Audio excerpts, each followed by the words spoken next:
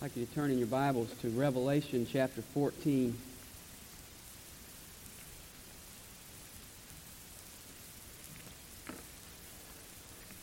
Revelation 14 is a chapter filled with references to farming. It describes a harvest, but it's evident from the beginning that it's not a harvest of wheat or corn, it's a harvest of people. It's the harvest Jesus promised in Matthew chapter 13 when he was telling the parable about the wheat and the tares. And he said, at the end of the age, I'll send forth my angels to reap the crop. And the wheat which represent the sons of the kingdom will go into heaven. The tares, representing the sons of Satan, will go into the fire. And here we have that harvest portrayed in even more vivid terms. We began to look at it last week, and we said there were 5 aspects to this harvest. The first fruits, the final call, the foretaste, the forecast, and the format. First we saw the first fruits in verses 1 through 5. And there we see 144,000 standing on Mount Zion with the Lamb, singing a song only they could learn. And these 144,000 are the ones introduced to us in chapter 7.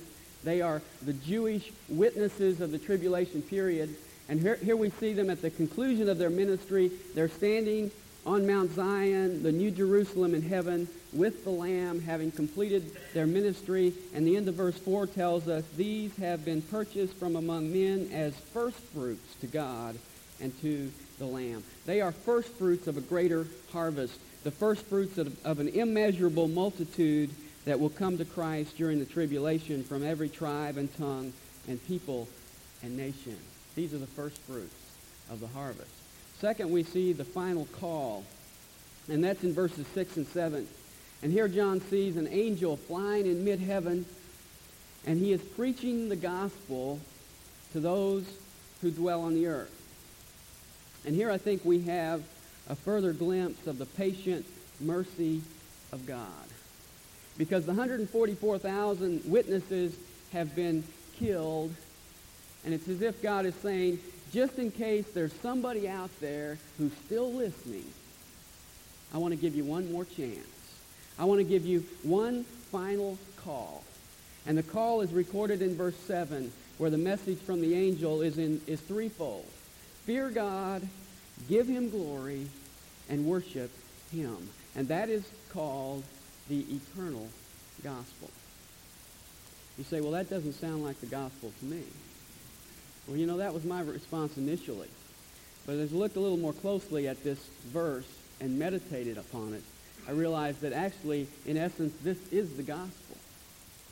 Fear God, give him glory, and worship him really is the whole sum of the message that God has preached to man in every age. That's always been his message to man. Fear God, give him glory, and worship him. Let me illustrate that to you. Take your Bible and look at Isaiah chapter 6. 6th chapter of Isaiah.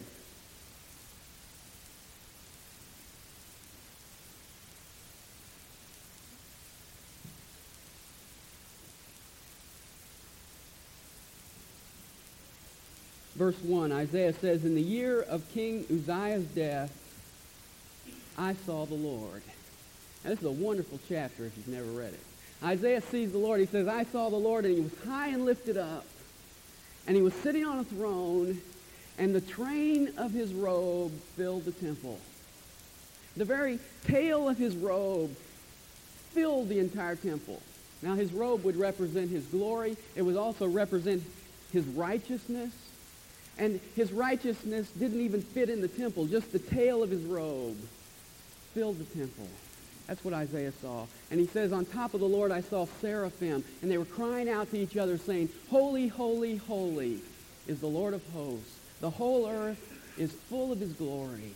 And as Isaiah viewed this scene, he says that the temple began to shake, and the temple filled up with smoke. That's what he saw when he saw the Lord. Now notice his response, verse 5. Then I said, woe is me, for I am ruined because I am a man of unclean lips. His response was that he feared God. He said, I'm a sinner. I don't belong in the presence of God.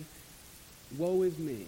In other words, I deserve the wrath of God. That was the response of Isaiah. He saw the Lord exalted in his holiness and his righteousness, and he said, I'm a sinner and I don't belong here. That's fearing God.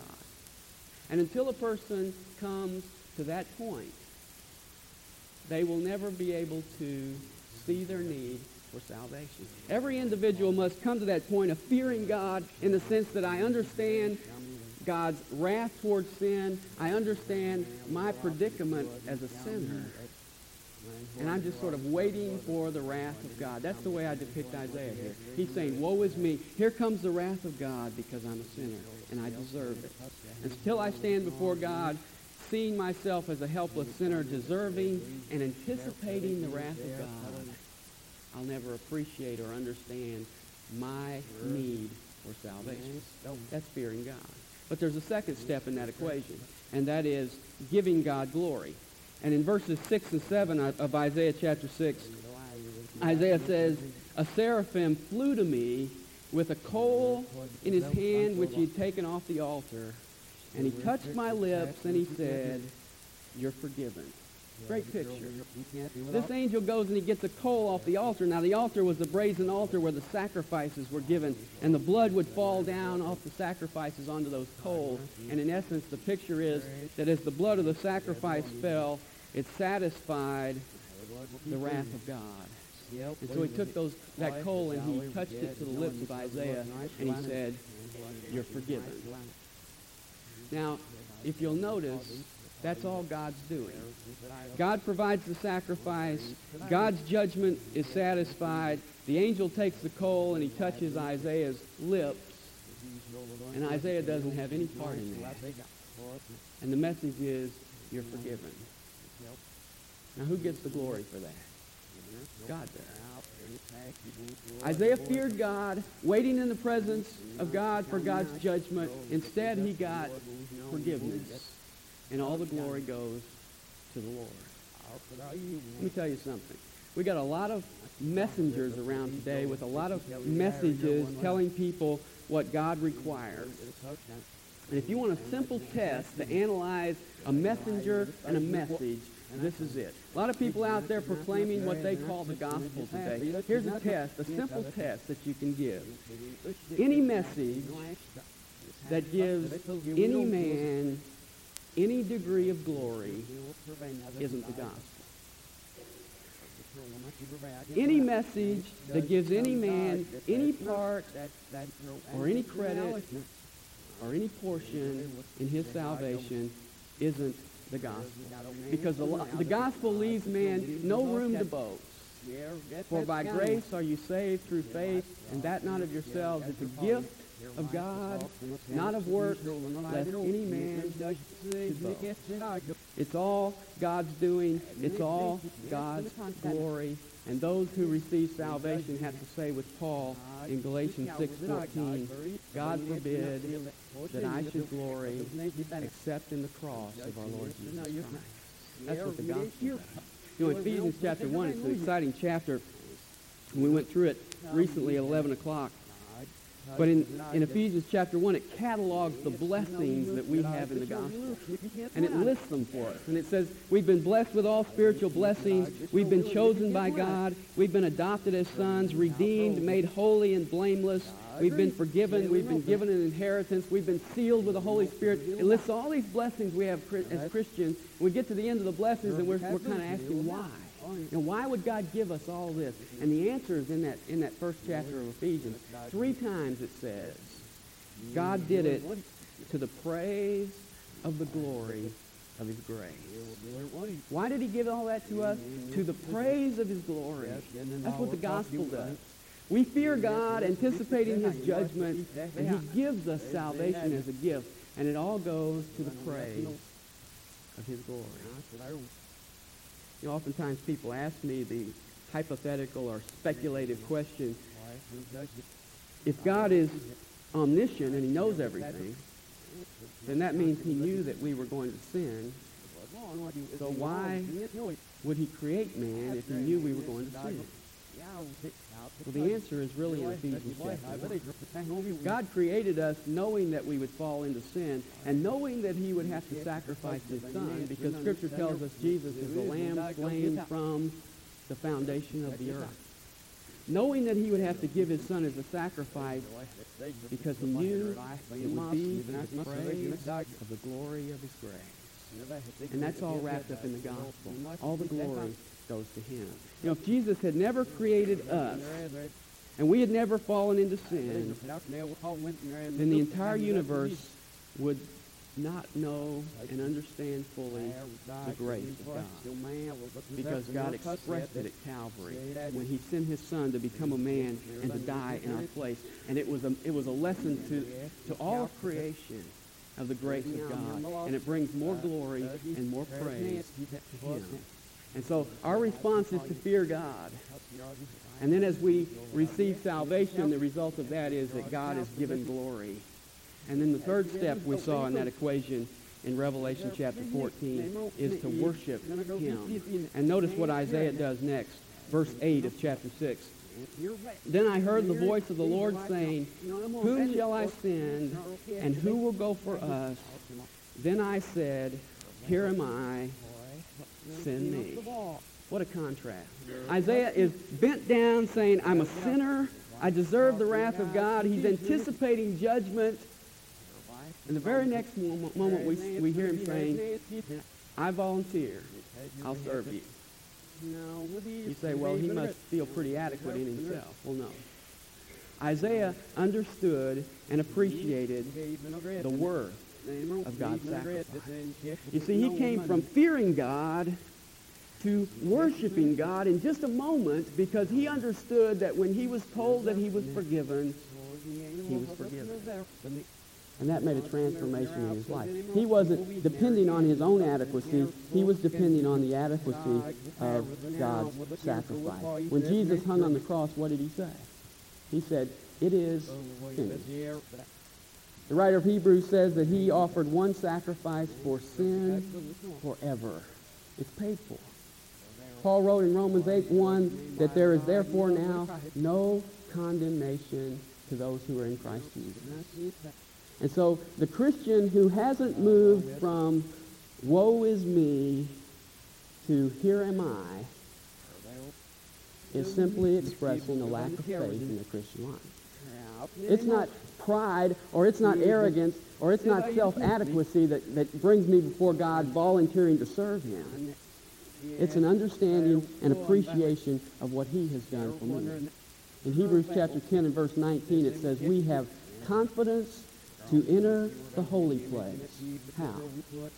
By the blood of Jesus. We have boldness to come before and right into the presence of God in his holy place. But we don't come there in our own adequacy. We come there with the blood of Jesus Christ.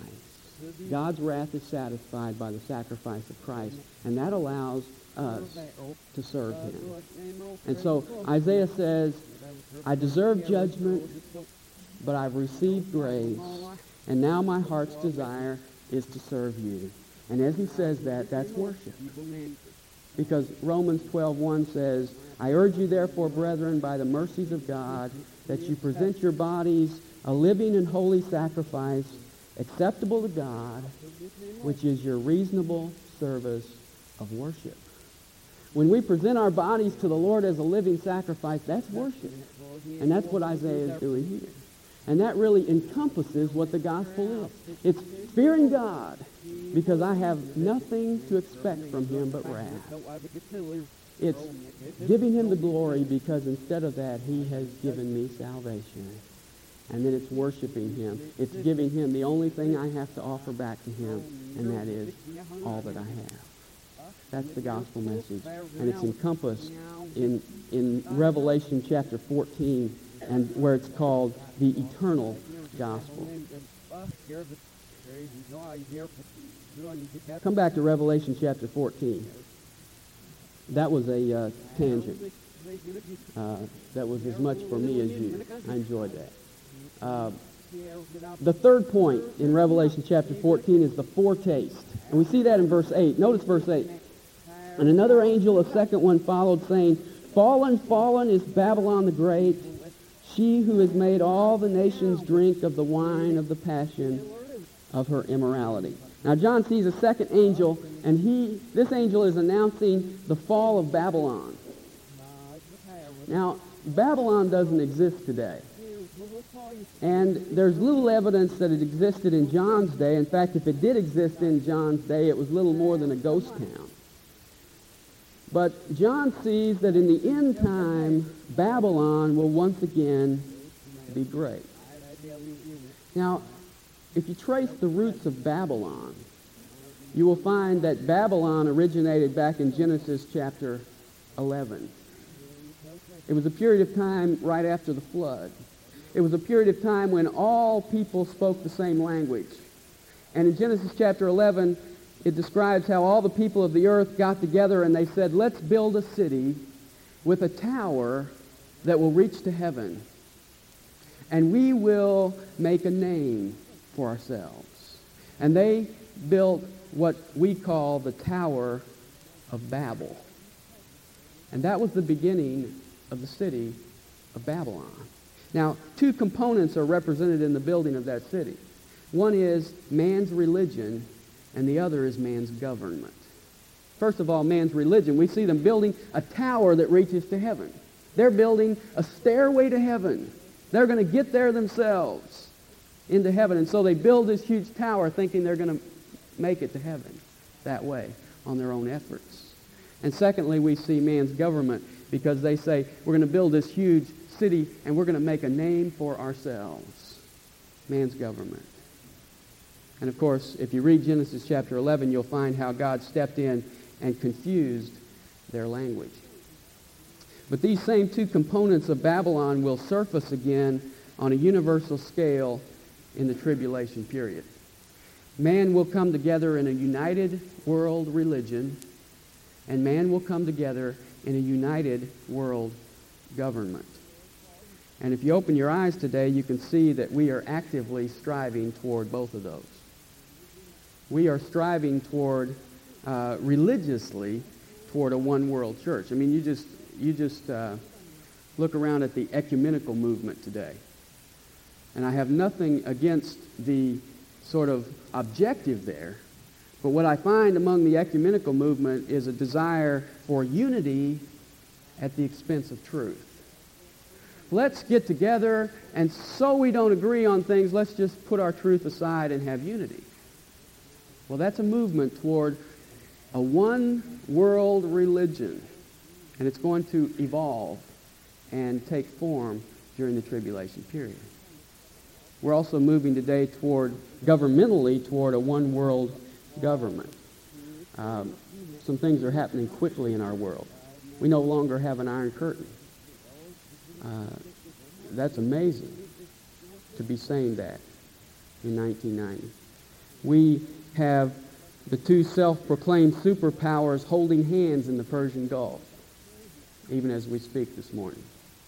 We have a UN where people can come together and they all have all these headphones on. We all speak the same language, so we can communicate about things around the world.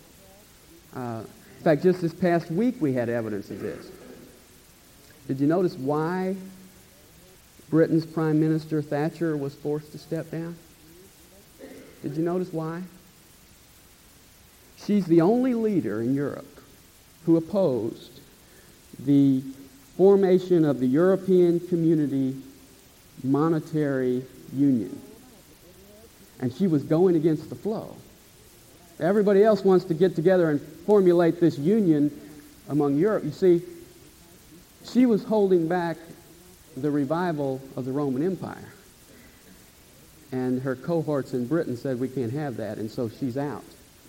And whoever comes in is going to cooperate in that agreement to band the United Nations of Europe together. It's coming faster than we ever imagined. In fact, some Bible teachers think that the literal city of Babylon will be restored. And there's some debate on that. But if so, that stimulates some interest given our present world situation, because if you would go find the ruins of Babylon, you would find that they are situated in the country of Iraq. and they're sitting only about 30 miles from Baghdad. So that kind of raises a little bit of conjecture on what might occur there. However, the religious aspect of Babylon, which is depicted as a harlot in Revelation chapter 17, is said to have the name Babylon on her forehead, but if you read chapter 17 and verse 5, it says it's a mystery. So her name is Babylon, but it's a mystery. In other words, her name won't really be Babylon, but in reality, that's who she is. So it's a mystery, Babylon. She is really carrying all the baggage of Babylon. She is really the resurrection, if you like, of Babylon. However, it may imply that that won't actually be her name. And the majority of Bible teachers equate this religious system with the city of Rome. The character of her religion will be self-effort, man's works, men trying to build a tower to heaven. And of course, as we look around at religions in the world, that is the common denominator today among all false religion. It's always man's achievements and man's works and man trying to work his way to God, and man will come together one day to try to accomplish that together. And although her efforts may seem pious, in reality, if you look at Revelation chapter 14 and verse 16, chapter 14 and verse 8, at the end it says, She who has made all the nations drink of the wine of the passion of her immorality. What she's really accomplishing is that she's leading the nations into immorality. This may be physical, actual, or it may be spiritual that he's talking about here. It probably is spiritual because she's represented as a whole as the harlot, the one who is unfaithful to God, the false church. And she leads the nations into the same kind of immorality against God, unfaithfulness to Him. Her fall is depicted in Revelation chapter 17 and verse 16. We'll eventually get to this, but in Revelation chapter 17 and verse 16, it says, "And the 10 horns which you saw and the beast, these will hate the harlot and will make her desolate and naked and will eat her flesh and will burn her up with fire." And we'll go into detail of this when we get to Revelation chapter 17, but we find in that chapter that this harlot comes riding the beast onto the scene. The picture is that she sort of rides the back of the Antichrist to power in the tribulation period. At the midpoint of the tribulation period, the beast is going to devour her. And that's when he goes into the temple and sets himself up as God. He'll have his own religion. It'll be worshiping him. But for the first half of the tribulation, they'll be united together in this common interest. The Babylon governmentally and Babylon religiously will be in a cooperative mode during the first half of the tribulation. And then she'll be overthrown at the midpoint. And that's why here in Revelation chapter 14, at the midpoint of the tribulation, here in verse 8, we have this angel flying over, and he's announcing the fall of Babylon. She has fallen at the midpoint of the tribulation. Then the fourth point we see in chapter 14 is the forecast. And we see it in verses 9 to 13. Two forecasts are given. One is negative and one is positive. It's kind of like you've got the saints and the ain'ts. And he talks about the two categories here. First of all, he gives us the negative information. That's the ain'ts in verses 9 to 11. And there he gives us one of the most solemn passages of Scripture that you'll find anywhere dealing with judgment. And he says, "If anyone worships the beast in his image and receives the mark of the beast on his hand or on his forehead, then he will drink of the wine of the wrath of God, which is unmixed in the cup of his anger." And to make that more understandable, he says, he'll be tormented with fire and brimstone day and night forever and ever. An if-then equation. If you worship the beast, if you choose that route, here's the consequences. And he lays them out. Tormented with fire and brimstone, day and night, forever. That's the negative. And then he gives us the positive in verses 12 and 13. These are the saints. Notice verse 12. Here is the perseverance of the saints who keep the commandments of God and their faith in Jesus. In contrast to those who bow the knee to the beast for temporal considerations, the saints of that day are marked by perseverance, obedience, and faith. And probably like never before in history on this large a scale, their faith is going to be tested. Because they're going to be ostracized from the society. They won't be able to buy or sell. They're going to be on wanted posters, wanted, dead.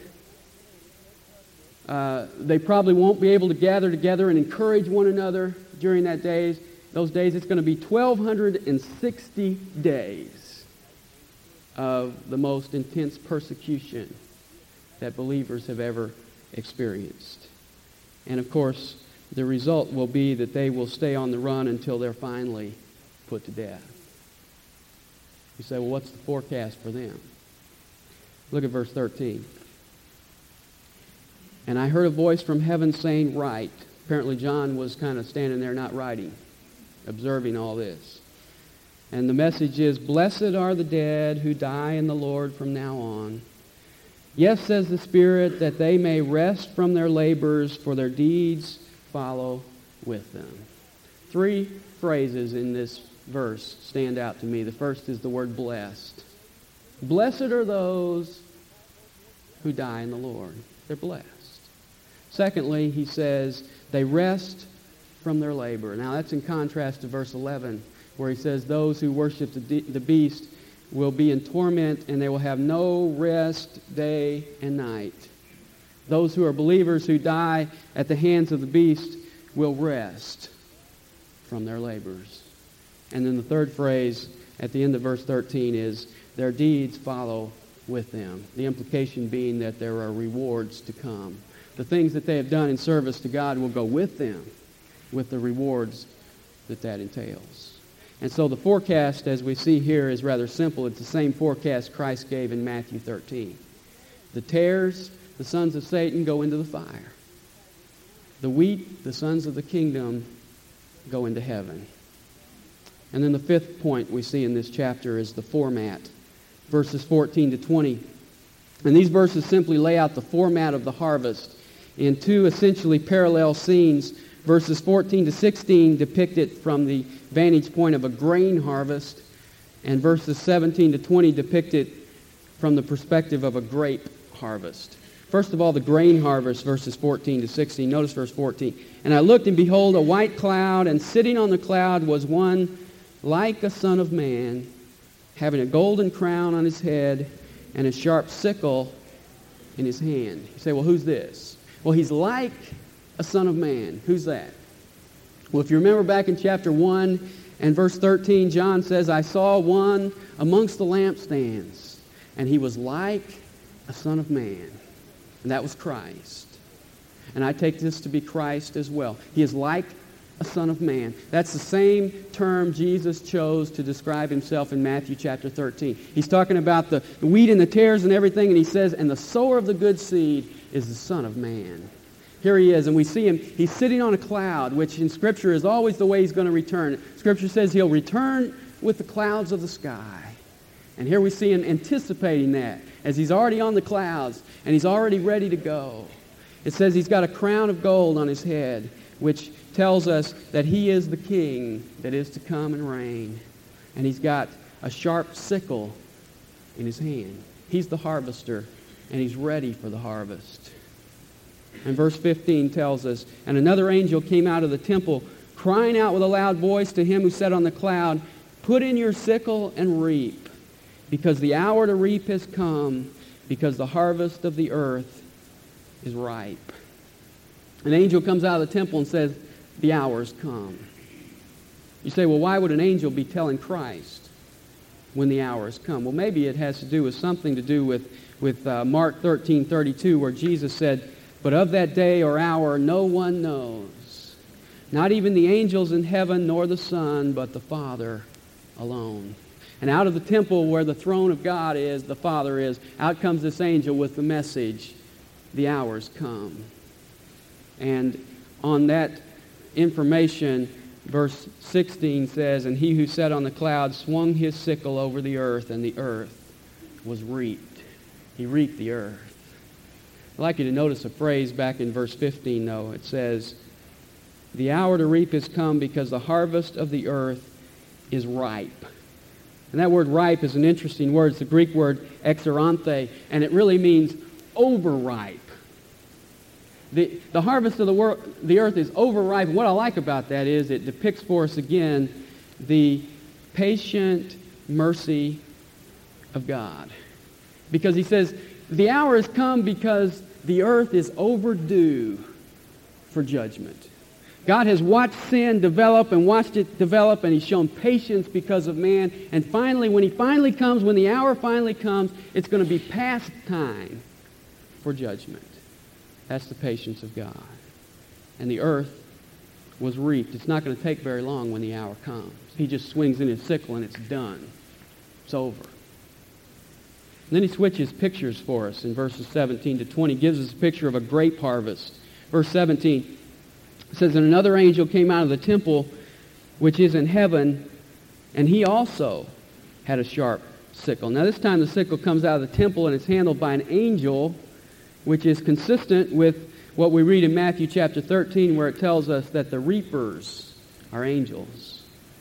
And verse 18 says, "And another angel, the one who has the power over fire, came out from the altar, and he called with a loud voice to him who had the sharp sickle, saying, 'Put in your sharp sickle and gather the clusters from the vine of the earth, because her grapes are ripe.'" Another angel comes out, and he comes out from the altar.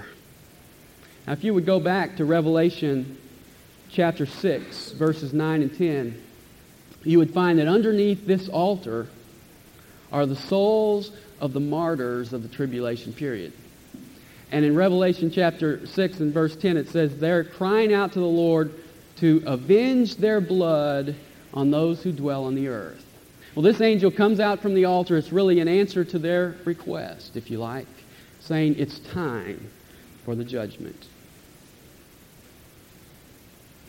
And he says the judgment takes place upon the clusters from the vine of the earth. There's another vine in Scripture. John 15, Jesus said, "I am the true vine." And he's the one who bears fruit. And here we have the opposite to that, the vine of the earth. And it represents man and all that he produces apart from God and apart from Christ. And that's what's going to be judged. And that's the tares. That's what's going to be harvested at this point. And so he comes and he gets those grapes. And then notice what happens to those. Verse 19, it says, "And the angel swung his sickle to the earth and gathered the clusters from the vine of the earth and threw them into the great winepress of the wrath of God.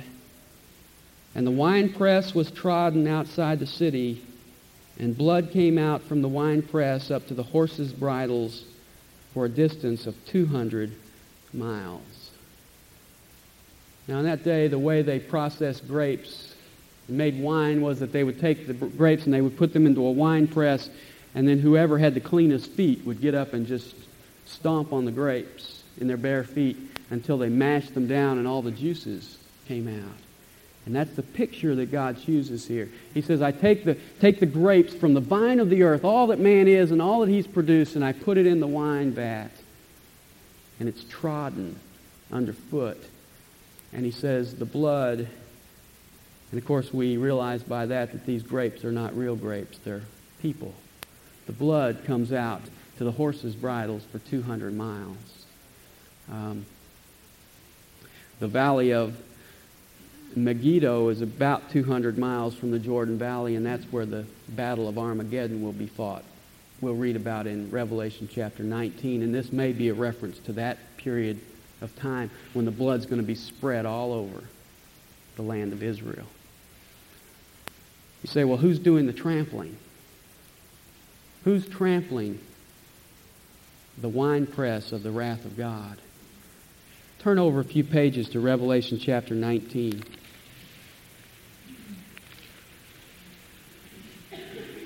Verse 15. This is a picture of the Lord Jesus Christ when he comes back.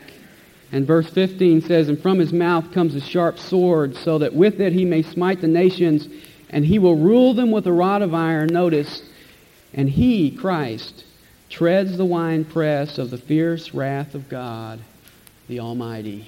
And if you just go up your page a little bit to verse 13, it says, "And he was clothed with a robe dipped in blood." That's not his blood when he comes back. It's the blood of man. He's coming to tread out the winepress of the wrath of God. And he is going to be sprinkled and splattered with the blood of man in judgment. It's quite a picture. You know, as I finish this chapter, and it's not a pleasant chapter to have to go through. It's not a pleasant chapter to have to teach. But it's a scary thing to take God's word for God's word, because then you have to take the truth. And there it is. God is a God of love and compassion and mercy. He's also a God of justice. And he does and will judge sin. There's no way around that. And we have two pictures in Scripture that stand in stark contrast to each other. In fact, if you just let go of Revelation for a minute and go back again to the book of Isaiah, there are two pictures of the Lord Jesus Christ in Isaiah that are really kind of shocking, because they are really in antithesis to each other. One is Isaiah 53. And we're familiar with that chapter. But in Isaiah 53, speaking about the Lord Jesus, for sake of time, just look at verse 5. It says, "But he was pierced through for our transgressions. He was crushed for our iniquities. The chastening for our well-being fell upon him, and by his scourging we are healed. All us like sheep have gone astray. Each of us has turned to his own way. But the Lord has caused the iniquity of us all to fall on him. He was oppressed, he was afflicted, yet he did not open his mouth, like a lamb that is led to the slaughter." And verse 10 says, "But the Lord was pleased to crush him." Isaiah 53 describes the crushing of the Lord Jesus for our sins. But if you'll just turn over a few chapters to Isaiah 63, we have quite a different picture.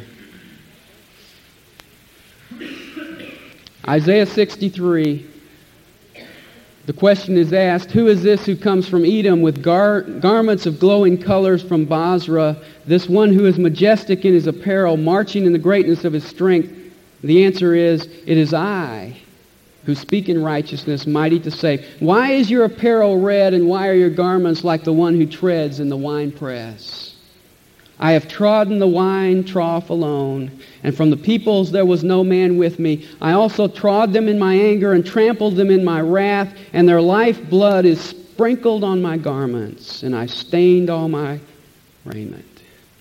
And it goes on in detail down through verse 6, where it says, "And I trod down the peoples in my anger, and I made them drunk in my wrath, and I poured out their life blood on the earth." Wow. Two pictures. Both pictures present the Lord Jesus Christ covered with blood.